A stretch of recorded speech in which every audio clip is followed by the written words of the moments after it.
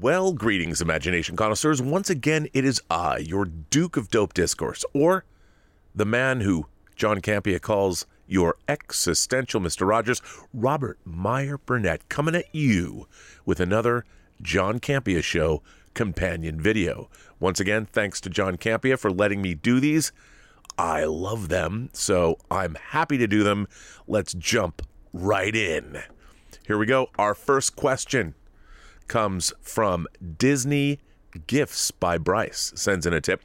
So we know that Pixar will reference horror movies. The carpet pattern in Sid's house is the same as in The Shinings. The child in Toy Story is named Andy.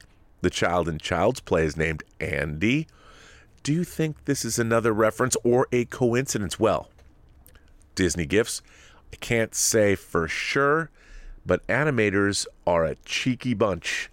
And there are so many things hidden in animation that no one knows anything about, you'd be surprised. So it would not surprise me at all if the name Andy came from the movie Child's Play. But, you know, it's not like Andy, maybe somebody was a big Andy Gibb fan back in the 70s. Who knows? But you know what? I'd like to now believe that it's named after Child's Play. I never thought about it. But who's to say it's not? Ron Frazier sends in a tip, one of two. John, you talked a little bit about Wheel of Time. Hadn't heard anything from you lately. I felt like it fell short of the mark, but I'm coming from a point of view where I read most of the books years ago. So, as it seems you've never read the books and are coming from an outsider's point of view, did you finish the season? What are your thoughts of it as a TV series? Thanks. Well, Ron, I got to tell you, I only read the first book, and it was given to me by John Campea Show viewer Stubble McShave from Sweden. And he's the biggest Wheel of Time fan I know. I can't. In fact, I don't know if I could imagine a bigger Wheel of Time viewer. I have to say, I've watched the first season of the show, and they move things around because it's an adaptation. But I liked it. You know, I thought it was a really solid first season. I enjoyed the characters. I enjoyed the world. You know, I liked a lot of the lore. Was it earth-shattering? Did it blow me away the same way that, say, the first season of Game of Thrones did? No, but I thought it was a really solid effort and found it very compelling. So I'm looking forward to jumping in to season 2 when we get that. And it was great because they greenlit it for a second season way before it even debuted. So the network liked it. Amazon liked it. So that's good. Webstar sends in a tip and says, "Hi, team. First-time tipper who has been enjoying the content from the start of the pandemic, and I really love this new format." Well, this new format's near and dear to my heart, Webstar, so thanks for that. But I need something. When are we going to see a Chef Pleasures black t-shirt in the Campea store? I need some big surprises. Webstar, I'm right there with you. Do you know who the first person that would buy that shirt would be? Me. I would buy that shirt. I want a Chef Pleasures shirt. I'm going to call John up right now, and I wonder if he'd answer my call. But he probably would. But I have to continue on with this video. But I'm gonna demand we get a Chef Pleasures shirt. Ethan H., one of 3. Hey, John and gang. First time writing in, but I've been a big fan of yours for a couple of years now. So glad to have Rob back. What can I say? Ethan, you're a man of wealth and taste. I saw the first Avatar movie in theaters back in 2009, but honestly didn't like it all that much. So I haven't watched it, let me go on, since. With the sequel coming out this year, you were all talking about Avatar the other day, and it got me thinking that I should watch it again. So I did last night. Still don't like the movie all that much, but holy crap, is it a gorgeous movie. I mean, the mocap is still a little clunky in spots compared to today, but those visuals still look incredible 12 years later. Thanks for all you do, and keep up the filthy. Well, Ethan, I got to tell you, I'm a huge Avatar fan. I understand why a lot of people don't dig it as much. because it's very classical storytelling. And yes, it's Fern Gully meets Dances with Wolves meets a lot of other things. I particularly liked it, but it pleases me to hear you say that you can recognize how gorgeous the movie really is. It's not easy to do what they did. So I think it's an extraordinary achievement. And I would suggest maybe, I know you just watched it, but there is an extended version of the film. I don't even know if it's streaming. I mean, I have it on disc, but I really like the extended version of the movie. It starts on Earth, where you meet Jake Sully on Earth, and it's pretty cool. Like, I definitely think that that's worthy of your time. So check it out if you can. But I'm glad you watched it again, and I'm glad you didn't hate it. Maxwell and the Apocalypse says, why is the Scream movie getting such positive reactions? One good reason is the directors are the same guys who brought us one of my favorite movies of recent times, Ready or Not. And John, thanks for Ray, Kim, and RMB. You guys are the new Fantastic Four. I like that. Does that mean that Ray would be the Human Torch? If John's, maybe I should be Reed Richards, but because wait, would Ray be the Thing? Would Ray be Ben Grimm? So I could be Reed Richards. John would be Johnny Storm, the Human Torch. Kimberly would be the Invisible Girl, and of course Ray would be the Thing. Should I say that? But anyway, I think I really liked Ready or Not. I thought it was a really smart film. I didn't know where it was going to go, and the ending delighted me to no end. And I really enjoyed Ready or Not. I thought that was a great choice for the directors to be those guys, because they did a heck of a job. And I think, look, hey man, if the Scream movie is good, I'll be the first person to say nicely done. I really kind of want to go see it. I think I'm going to go see it. Otto from the Grotto sends in a tip. I've been laughing for 2 days about John's perfect description of the Ewoks. Cheers. It's pretty funny. And the way John does it is even funnier. But the thing is, he's not wrong. I mean, I think what makes it so funny is that when you really start to think about it, you're like, where did she get that dress? And it kind of fits. Are there Ewok tailors? You know, what is it? Isn't a Chief Chirpa? If I remember my action figure characters' names correctly, does Chief Chirpa when they eat passersby, do they keep their clothes somewhere, and just in case someone like Princess Leia shows up? But Otto, thanks for supporting the channel. I appreciate it. Future six-times champ Mac Jones sends in a tip and says, your favorite studio calls you and says, we want to make a biopic about your life. We'd like you to pick the person that will portray you as well as the director. Who are you choosing and why? Thanks, guys, and love the show. Gotta go watch Film with Bill. That's an interesting question. Well, first of all, David Fincher. David Fincher's got to direct the film of my life. And who's going to play me? Since you didn't say somebody, like, I would like Christian Slater to play me. But I don't know, like, you'd have to get multiple eras, because you'd have to have young Bobby B when I was a kid, then what was I like in high school and college, but adult me, Christian Slater definitely. Can I have Christian Slater play me? I'd like that. He almost played me once before. I'd love it if Christian Slater played me. Anthony sends in a tip and says, hey, crew, love the show. John, I know you're a football fan, so just in case you weren't aware, Rooney Mara is the niece of New York Giants co-owner John Mara. Keep up the great work. Wow, I did not know that. That is very interesting. I had no idea. That is quite interesting. That's wow. Mr. Burns sends in a tip, 1 of 3. Hey, John and crew, I thought I would put a little show on your radar that I think is coming up in the next couple of weeks. I think it will debut on Netflix on January 14th. It's called Archive 81, and yes, it's based on the same horror drama podcast with the same name that went 3 seasons, and I didn't know they were making this into a TV show. It's about a video archivist attempting to restore VHS tapes damaged in a fire. I've seen the trailer, by the way. Have you seen the trailer to the show, and have you heard of the podcast, and do you have any plans of checking the series out? Thanks for all you do, and bring on the filthy. Well, first of all, Mr. Burns, thank you for supporting the channel in that way. You know, it's funny. I'd never heard this podcast. I'd heard the show was coming out. I saw the trailer, and I'm like, wow, this looks really, really interesting. I hope it's good. It looks good. I love the premise. And definitely, I mean, I'll watch anything horror related, anything. It doesn't matter what it is, but this looks really, really good. So I'm stoked. I'm stoked about it. I'll watch it.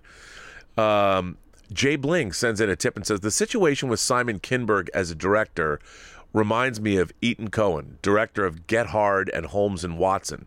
Both had solid writing credits to their names prior to directing, but based on their directorial efforts, they should stick to writing. Well, Jay, you know what? It's really difficult. It's really difficult to direct.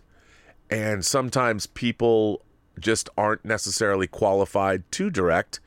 And, you know, I really think that great directors, I mean, yeah, okay. Orson Welles made Citizen Kane first time out of the gate, but he had a lot of experience in theater, and he'd done directing before, just not of a film. And you have to have a specific kind of a mind, because it's one thing to write stories on paper, but when you then have to tell them in a visual way, it's really hard. It's not something that you can just go do. I mean, I think that there's uniquely talented people who do it, but that's interesting. Ethan Coen, that's Get Hard and Holmes and Watson. That's a great example. Is Get Hard the Legend of Dewey Finn? Was that what that is? But yeah, it's hard. It's a hard thing to do. Malcolm sends in a tip and says, hi, John and team. The pandemic made me switch the movie popcorn for popcorn at home. It was not the same experience. Aside from the movie itself, what is for you guys about the experience of going to the theater that makes it so unique? Ooh, Malcolm, good question. I can only speak for me, but one of the things, first of all, that I love about the movie-going experience is, I'm not going to lie, I like the size of the image. The bigger the screen, the better. I like feeling enveloped by the image. I like seeing human beings 40 feet tall or whatever. You see human faces the way you never see them except on a big screen. I love the sound of it all. I love the enveloping surround sound, Atmos sound. That's why pristine projection and sound are really, really, really important. I can't abide terrible projection and bad sound. But I think the thing that I like the most is the sensory deprivation of it all. You know, when you're in a movie theater, and even when there's people around you and the lights go down and, you know, you're sitting in the dark with a bunch of strangers, no one's going to bother you. You're not thinking. That's why I can't stand people who are, I know when people are on their phones, they're not paying attention to the story. And I find, like, when I see a movie in a theater, I can remember so much of it. I remember lines of dialogue. I can remember sound cues and everything because it's dark, and it's not just, I mean, I love the fact, obviously, when you're projecting light through celluloid, or now it's digital projectors, it's still, light has to go across a room to hit the screen. And I love that idea. And I love that there's, all my senses are I'm not looking around or anything like that. I'm just focusing on the screen. And I think by doing that, by sitting in that darkened room, the story and everything that you're seeing, the picture, the sound, the direction, the actors, it permeates into your brain more. You know, like you're paying attention. It's like when I'm reading a book time, or when I'm editing, when my faculties are all engaged, nothing else matters, and I feel the experience deep in my soul. That's why I love movies, if that makes any sense. A 51-year-old soldier sends in a tip and says, talking about great wives, 16 years ago, my wife and kids supported me leaving my civilian job to serve. Wow, you're 51 years old. I could not do what I do without them. Behind every great man is a greater woman. Well, that is true, sir. But what a crazy thing. So you were if you're 51 now, so 16 years ago, you were 35 and you decided to go serve your country. First of all, that's amazing. Congratulations on doing that. And even more congratulations for having a wife and a family that supported you and supported what you felt you needed to do. And the fact, I would assume that, are you still in the military, being that you're 51 and you're calling yourself 51-year-old soldier? That's amazing. And congratulations. And, I know it's cliche to say, but thank you for your service. That was amazing. Wow. Man, I'd love to hear more about that. What was it like doing basic at 35? Was it rough? I'd love to know. Bobby Harris sends in a tip and says, I missed the cutoff for the super chat, but wanted to chime in on Euphoria. I personally enjoy the show, but I'm unsure of the targeted audience. If I was in high school watching the show, I would be terrified. Would love to hear your thoughts. I mean, look, I'm a huge Bret Easton Ellis fan, and a lot of people might not remember this, but in the 80s, Bret Easton Ellis caused a stir by writing his novel Less Than Zero that was later changed or turned into a movie, adapted into a movie that starred Robert Downey Jr., Andrew McCarthy, and James Spader. It was the original Age of Ultron. But his books, were about teenagers, college-age kids of privilege living in Beverly Hills and all the shenanigans they got up to, and it was horrifying. It was really terrifying. It was really, really difficult reads, and loved them. Love those books a lot. But I think Euphoria reminds me of a Bret Easton Ellis novel. It's rough, man. And, the stuff that happens is not, it's not science fiction, but it's also obviously not, it's not ideal. If I had a teenage daughter, I don't know if I'd want her to watch Euphoria, but I definitely think it's a show worth watching. I just, when I watch it, I feel like a dirty old man. Like I'm watching something I shouldn't. Scott Brown sends in a tip and says, today Disney announced that Turning Red is going exclusively to Disney+. What the hell are they doing this? The third Pixar movie in a row they're doing this to. Pixar movies made huge box office pre-pandemic, so to me this makes no sense. What are we missing? Well, I don't understand it. You know me. I'm a big proponent of movies going out theatrically. I think Pixar movies are movies that have huge audiences. And even like John and I were we were all talking about Sing 2 making only $200 million so far during the pandemic. But $200 million is still $200 million. I mean, that's nothing to sneeze at. And once a movie goes out theatrically, people realize, oh yeah, I've heard about it. I heard it was good. It was out theatrically. When a movie goes to my big problem is that when a movie just goes to streaming, it becomes just another box. It doesn't have mystique. It's just another streaming show, and I think that's a mistake. I always think it's a mistake to do that. And I'm with you. I don't know why they did that. Chris sends in a tip and says, "Hey John, love all that you, Kim, Rob, and Ray do. Have you ever seen the Lionsgate distributed films on the Four Gospels?" No, I haven't. They're on Netflix and stars Selva Rasalingham as Jesus with a Middle Eastern cast and word-for-word narration in English. It's great. Wow, I'd watch that. Four Gospels, huh, Chris? Good call. I love biblical stories. I really one day would love to make the definitive movie about Job. I don't know what that would be. I don't know if it'd be like an exact, accurate adaptation of the story of Job or it'd be a modern recreation, but I just love the story of Job.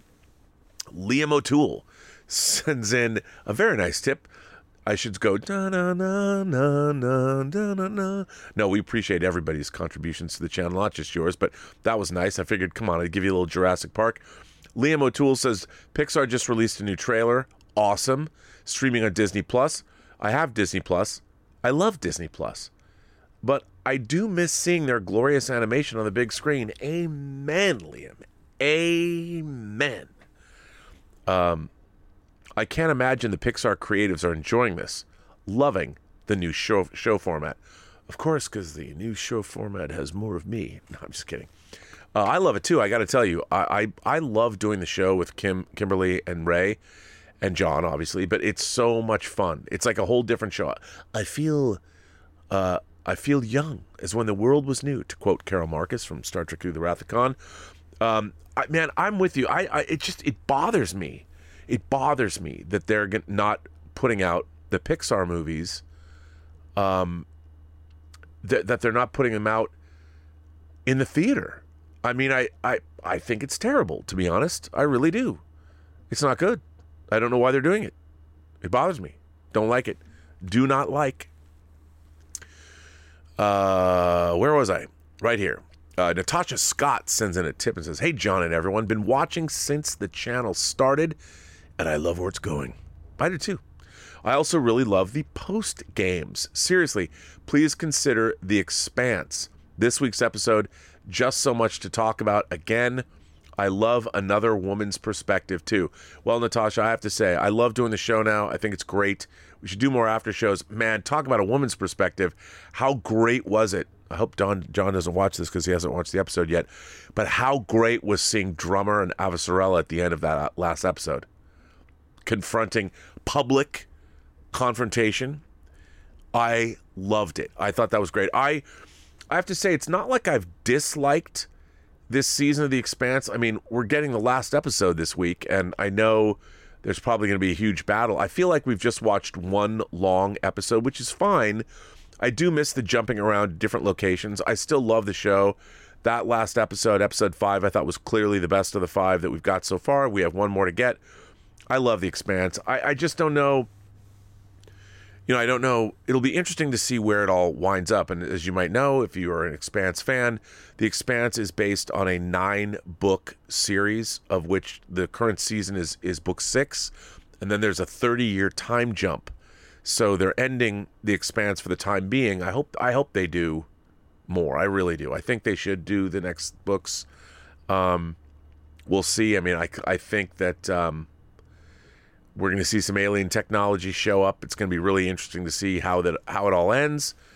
But yeah, I love it. So Natasha, I'm with you, and having a female perspective on the show, especially with Kimberly, is great too. Jose Rodas says, "Happy New Year, amigos. Amid all these 2021 best films posts, let's show some love to my Eternals. I feel kind of lonely on this, but it's so unique. I'm sure we'll be surprisingly grateful for it in the near future for bringing fresh worlds to the MCU. Jose, you and I park our shuttlecrafts in the same shuttle bay. I completely agree. By the way, today on Eternals news on Twitter, they dropped new clips, deleted scenes, because I think it drops on streaming, not on Disney Plus, but it drops digitally on the 12th. These deleted scenes with Sprite, there were one with Makari and Sprite and one with Sprite and Dane. They were great. I'm like, why'd you cut those out of the film, man? I loved Eternals. I don't care what anyone says. You and I, you know what? We'll be members of our own Eternals club. We won't let anyone else join. I have no problem with that. Leo Milmot sends in a tip and says, "John, 1 or 2. What are the chances that you will give Scream 2 another chance before the new one comes out?" I don't think it's going to happen. It always surprises me to see you lump in Scream 2 with the divisive later sequels, especially 3. It's my personal favorite Scream film and is actually the most well-received film in the franchise so far, according to Rotten Tomatoes and Metacritic, winning over Gene Siskel, who was lukewarm on the original. Ebert recommended both. I can't wait for the new film, hoping for a satirical return to form. I love the original Scream, and I of course they're going to make sequels to it. It was inevitable. Scream 2 is okay. I thought it was all right. I didn't think it was as good as the original. I much prefer. I think the original is a truly legitimate horror movie. It works both as a send-up of the genre and as legitimate horror unto itself. So I was certainly down with that. I'm looking forward to the new Scream because I've seen them all, but we'll see. We'll see where it's going to go. I hope it's good. I don't think John's going to rewatch it, though. I don't think I can convince him. I mean, I could try, but I think I might lose. Paddington 2 is the GOAT, one of 2. Hi, John. Love the show. Been around since Endgame, but became a regular viewer for your Spider-Man No Way Home discussions. Well, thanks for that. Would love to hear your thoughts on my top favorite films. Some are rather generic, but I have 1 or 2 out there. And now comes your ranking. Paddington 2 is the GOAT. Goes on to say, here is favorite films. Number 5, Hidden Figures. I love Hidden Figures. Loved it. I love also any film to deal with the space program. Loved it. It was great. 4 is A New Hope. Well, it's the GOAT. By the way, if you love Star Wars and I love Star Wars, by the way, I saw it opening weekend back in 77. That's how effing old I am. But I'll tell you, there's, of course, if you don't know, the despecialized version of Star Wars in 4K. These fans have restored Star Wars to its original 1977 version, getting rid of all the ridiculous CGI and the Rontos and Mos Eisley. I can't stand all that stuff. It destroys the verisimilitude for me. But check out they dropped on YouTube the despecialized 4K version of the battle over the Death Star, and it's the original version of Star Wars without any CG. It is beautiful. The color timing is finally correct. It's really amazing. Number 3, The Dark Knight. Bro, I love The Dark Knight. What's not to love? It's so great. I love The Dark Knight so much. Number 2, Into the Spider-Verse. Again, I mean, certainly the greatest animated superhero movie ever. It's just a wonderful film. Good choice. 1, Paddington 2. Wow, no joke, the greatest movie ever made and my only 10 out of 10. Well, Paddington 2 is the GOAT. That was a shocking, considering your name. I didn't think you were really going to go there. I didn't think you were serious. But listen, man, you know, as John would say, all movies are subjective. I don't believe that. But Paddington 2, I can say this, it's a pretty damn fine film. It wouldn't be my number 1 movie, but it's a damn fine film.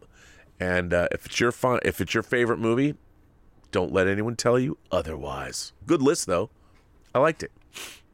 Bobby Harris sends in a tip and says, Kate Mara did a podcast movie called Ghost Rider that I really enjoyed. My favorite show of 2021 was Only Murders in the Building. I don't remember it coming up on the show, but I wanted to put it on your radar. Only Murders Left in the Building. Steve Martin, come on. Martin Short, what's not to love? That's actually a really fun TV show. What a great TV show. It's I dig it. It's really good, and it's getting a second season, so that's cool.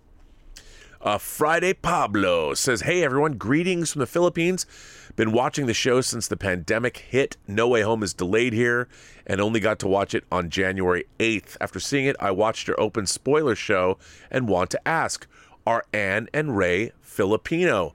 Friday Pablo, Anne and Ray are indeed Filipino. And one of the funniest things was when the Filipino grandmother was there, and she was speaking in Tagalog. They were laughing their asses off. We, of course, we dumb Americans, we can't, well, I can't speak your language, but if I could, I would have laughed. But they did, and it was very funny to hear them laugh. So yes, Ray and Ann, brother and sister, are in fact Filipino. Ho-Hos tipped and says, hey John and family on the show, thank you all for always entertaining and keeping us updated. I look forward to your daily videos. Anyways, I was just wondering if you had finished season 2 of The Witcher. Any thoughts and comments? Thanks and God bless. Ho-Hos, let me tell you, I didn't finish season 2 of The Witcher, but my girlfriend finished season 2 of The Witcher, and Elizabeth loves The Witcher. She loves it. Loves it, loves it, loves it, loves it, loves it. So yeah, there you go. And I like season 1 a lot. I can't wait. There you go. Mark Nadeau, is it Neto? Mark Neto or Nadeau? Mark Neto, I think. Hi guys. With all of this shutdown going on, was wondering if Chef Pleasures has ideas for dinner and movie combos. I heard of a 5-cheese mac and cheese on Robert Meyer Burnett's Midnight Metal show that sounded good. What's Ray got? I got to tell you, Beecher's handmade cheese mac and cheese is the shiznit. You got to get it. Beecher's handmade cheese makes a mac and cheese that is to die for. I don't know what Chef Pleasure's got, but we can ask him. So, yeah. JP sends in a tip and says, hi, John. Saw your great Ewok clip, and it got me thinking. Wouldn't we all like to see a first horror genre Star Wars movie? They did. There was a horror novel, Death Troopers. It was a zombie Star Wars novel, and I would like to see it. Wouldn't we all like to see a first horror genre Star Wars movie? Yes, we would. I mean, some people think Rise of Skywalker was a horror movie, but not in the way we're thinking. Stormtroopers trying to survive a full night on Endor. People would at least put respect on the Ewok name. Thanks, and bring on the filthy. Bro, JP, I would so watch that movie. Count me in. I would so watch that movie. It would be great. Great. Love it. Love it. I don't know if they'd ever do it. I mean, Disney would be like, you can't make a horror movie out of Star Wars. I don't know. I mean, there's lots of things that eat you. I think being thrown into the Sarlacc pit, that would be pretty horrific. I wouldn't dig it. Marie Seafring sends in a tip and says, hey all, I just purchased Tango Shalom on Amazon Prime. Okay, if you purchase, I ask a favor. Please go and write a 5-star review. It helps. It helps getting a streaming deal. Marie says, what a great movie, Rob. Congratulations. I wish I had a chance to see it in the theater. For fans who don't have Amazon Prime, where else can they see it? Thank you. Well, Marie, bless you. Bless you. Thank you for watching it. I very much appreciate that. So for those of you who don't know, I produced and edited I like to call it a Jewish indie spiritual quest family dance comedy fable, because the world needs more of those. But yeah, it's a low budget, truly delightful movie that I produced and edited. If you don't get it on Amazon Prime, it's still a rental, so you can either like rent it for $3.99 or buy it for like $6.99. But it is on most VOD streaming services, so you can get it in most places. So it's all over the place. But thank you for watching it. I appreciate that, Marie. Tell your friends. Tell everyone you know. And please, if you haven't written a review, please write a review, because it helps us. We have yet to sell the movie to a streamer, and the more great reviews we have, the better off we are in terms of selling the movie. We don't talk about Bruno sends in a tip and says, is 2021 the year of Lin-Manuel Miranda? I think it is. He had 2 animated movies, Encanto and Vivo, In the Heights, and Tick, Tick, Boom. All great movies and musicals. I think my favorite movie of the year was Tick, Tick, Boom last year. I loved Lin-Manuel Miranda. I love his direction. That was the first movie he directed. I loved it. Jonathan Larson's life, what a great way to do it. So yes, I think it was his year. He had a great, great year. Garden Variety Vagabond sends in a tip. It says, John, I've been watching the British show Midsummer Murders. It started in 1997 and is still ongoing as their longest running procedural. I just finished 13 of 22.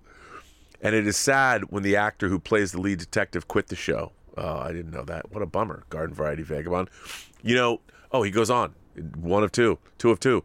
The actresses that play his wife and daughter also lost their longtime gig. Amazing how one person's decision affects so many others. Yes, frequently in the motion picture business, one actor's whatever they do can affect a whole cast and crew. Sometimes literally hundreds of people. Erin could tell you something about that, but that's her story to tell. Yes, so that's a bummer. I didn't realize that had been going that long. Wow. Interesting. Fascinating. Mad Mardigan's Cardigan. You know what? I was watching Willow just the other day. Mad Mardigan's Cardigan sends in a tip and says, hey guys, this may not blow your minds, but it blew mine. He's been out of the spotlight for a bit, so it's easy to lose track, but Gene Hackman is 91 years old. Oi! Anyway, love you guys. You 4 are the ultimate super team. Well, Mad Mardigan's Cardigan, I have to say, first of all, who does not love Gene Hackman? And he started acting in films, if memory serves, like when he was 39 or something. But man, what a body of work. I mean, he was incredible. What a great actor.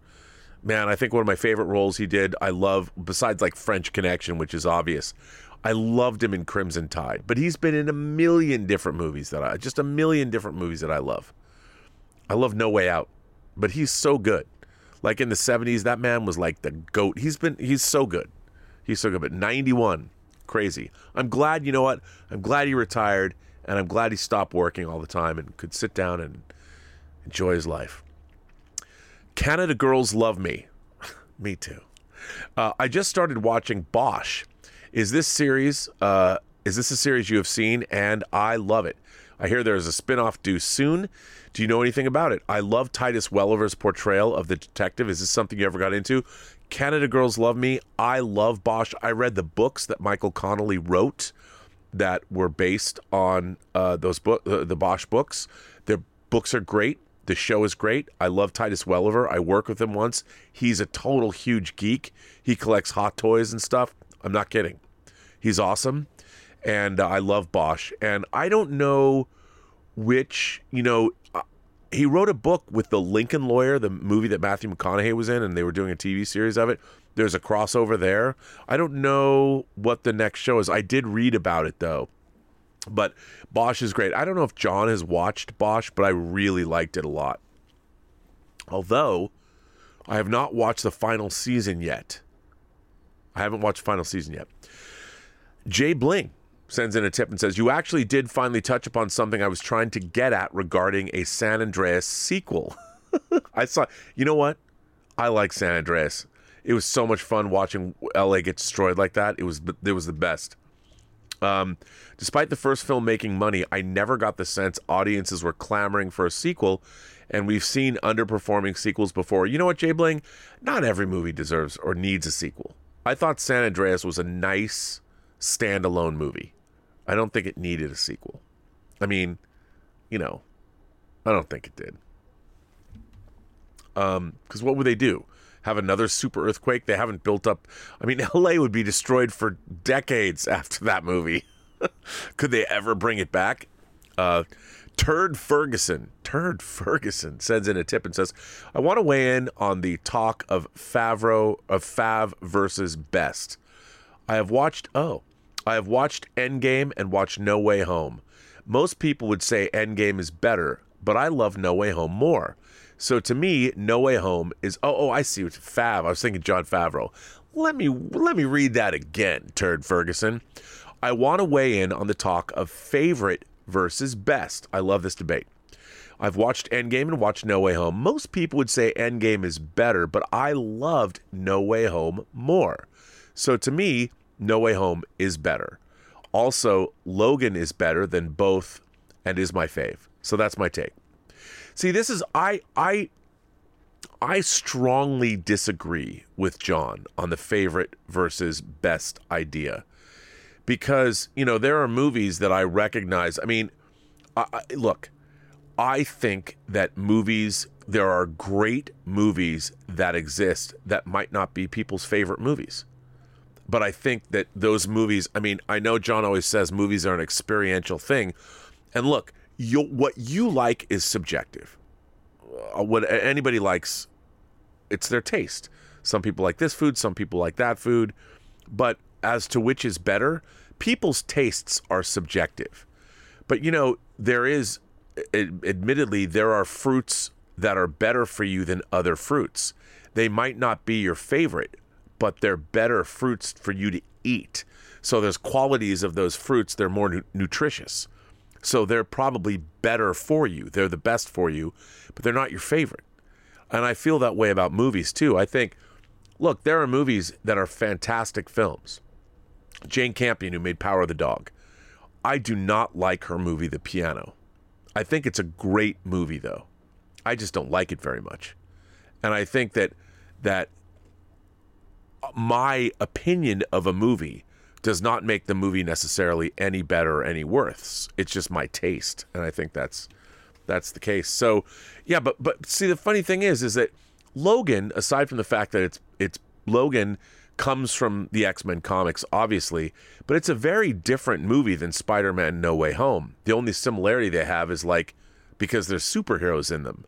The stories are very, very different stories. So that would be like saying well, I'm going to compare The French Connection, which was directed by William Friedkin, with his later movie To Live and Die in L.A.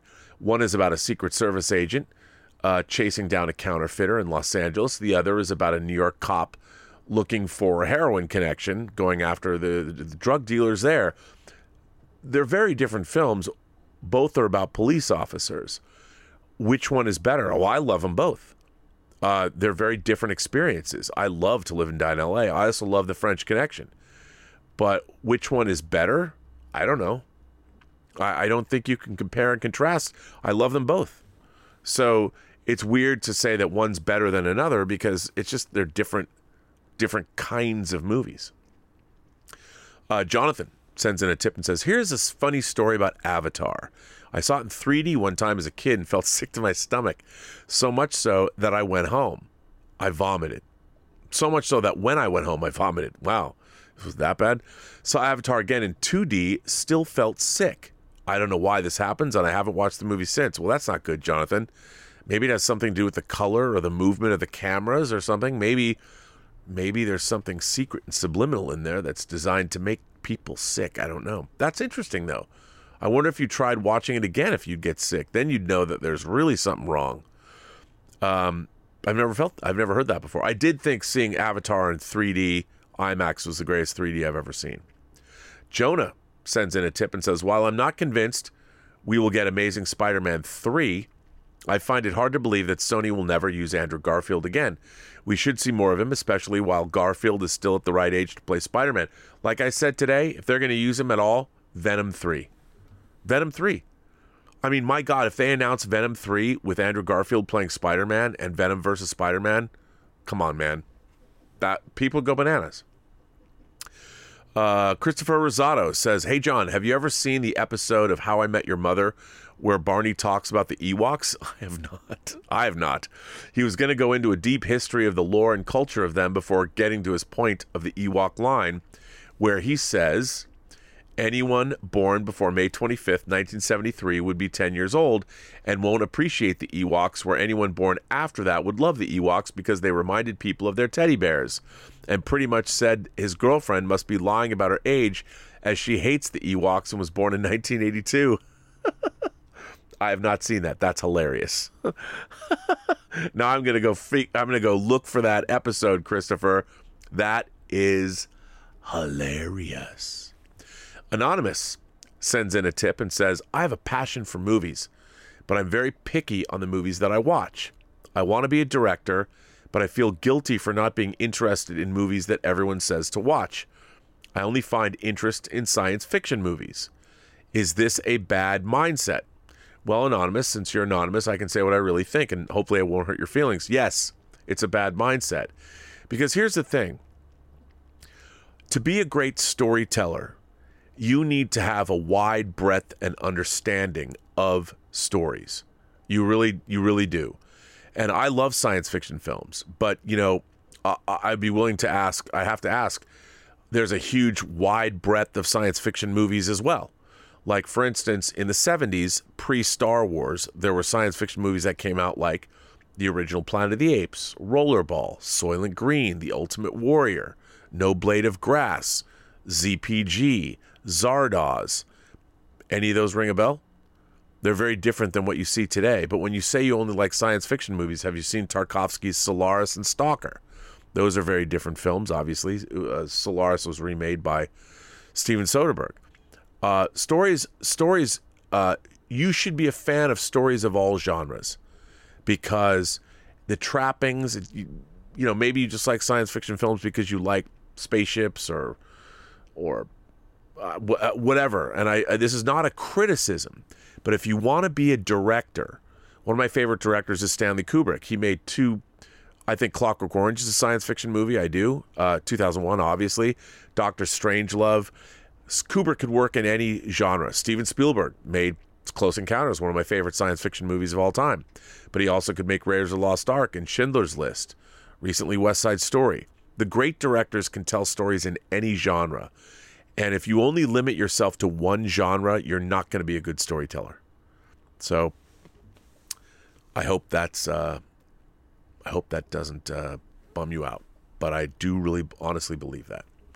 Fanimator sends in a tip and says, what movie scene did you cry the most in theaters? For me, Coco's last 10 minutes, where Miguel sang Remember Me to his great-grandma, got me teary-eyed. And to this day, I well up just thinking about it. You know what, Fanimator? I got to say, one of my great regrets in life is that I didn't see Coco in the theater. I know. I bought the Blu-ray, and it's striking. It's such a beautiful movie, and I'm thinking about it now. I'm not going to cry, but I will kick myself in the head if I could for not seeing Coco in the theater. What a bummer. What a bummer. Fanimator goes on to say, sends in a tip and says, buy one, rent one, lose one. Ratatouille, Inception, and Knives Out. Ooh, that's tough. I'm going to buy Inception, I'm going to rent Knives Out, and I'm going to lose Ratatouille. You know why? Ratatouille's animated, so it's not real. Whereas Inception and Knives Out, real. So there you go. Fanimator also goes on to say, and for me, for buy, rent, lose, for Matrix, Fast 9, and The Rise of Skywalker, I'll buy Rise of Skywalker because at least it had more redeemable things. Rent F9 because at least there's some decent action. And lose Matrix 4 because that was just effing awful to me. You know what's funny? I would go the exact opposite. I'm a Matrix fan. I love Matrix Resurrections. I did. I know I'm going to be arguing about this. It's going to be like it's great because I feel like I've got my Wachowskis defense, the defense of the Wachowskis movies, Speed Racer, Jupiter Ascending, and Matrix Resurrections. I know, right? I know, crazy. Come fight me. I mean, don't really, but you could. Fanimator goes on to say, much like Man of Steel is the most underrated comic book movie of all time, after a rewatch, Cars is the most underrated Pixar film of all time and deserves more love and praise, in my opinion. Well, you know, judging by my nephew, he loves Cars, loves it. So I think, you know, for boys of a certain age, they love Cars. Not just Cars themselves, but the movie Cars. And I think you're right, though. I think the first Cars is actually a delightful movie. It's a lot of fun. I mean, anthropomorphized cars and vehicles, it's fun. I like the characters. I like the way it looks. It's just fun to watch. So I am with you there. Ghost 89 sends in a tip and says, hi, John. I love your show. I've been watching since your days at AMC, and this is just the second time I've sent in a comment. Well, thank you. Anyway, on your last mailbag, someone asked you if you'd seen American Underdog, and you said you had no interest in faith-based. John, you're leaving me hanging.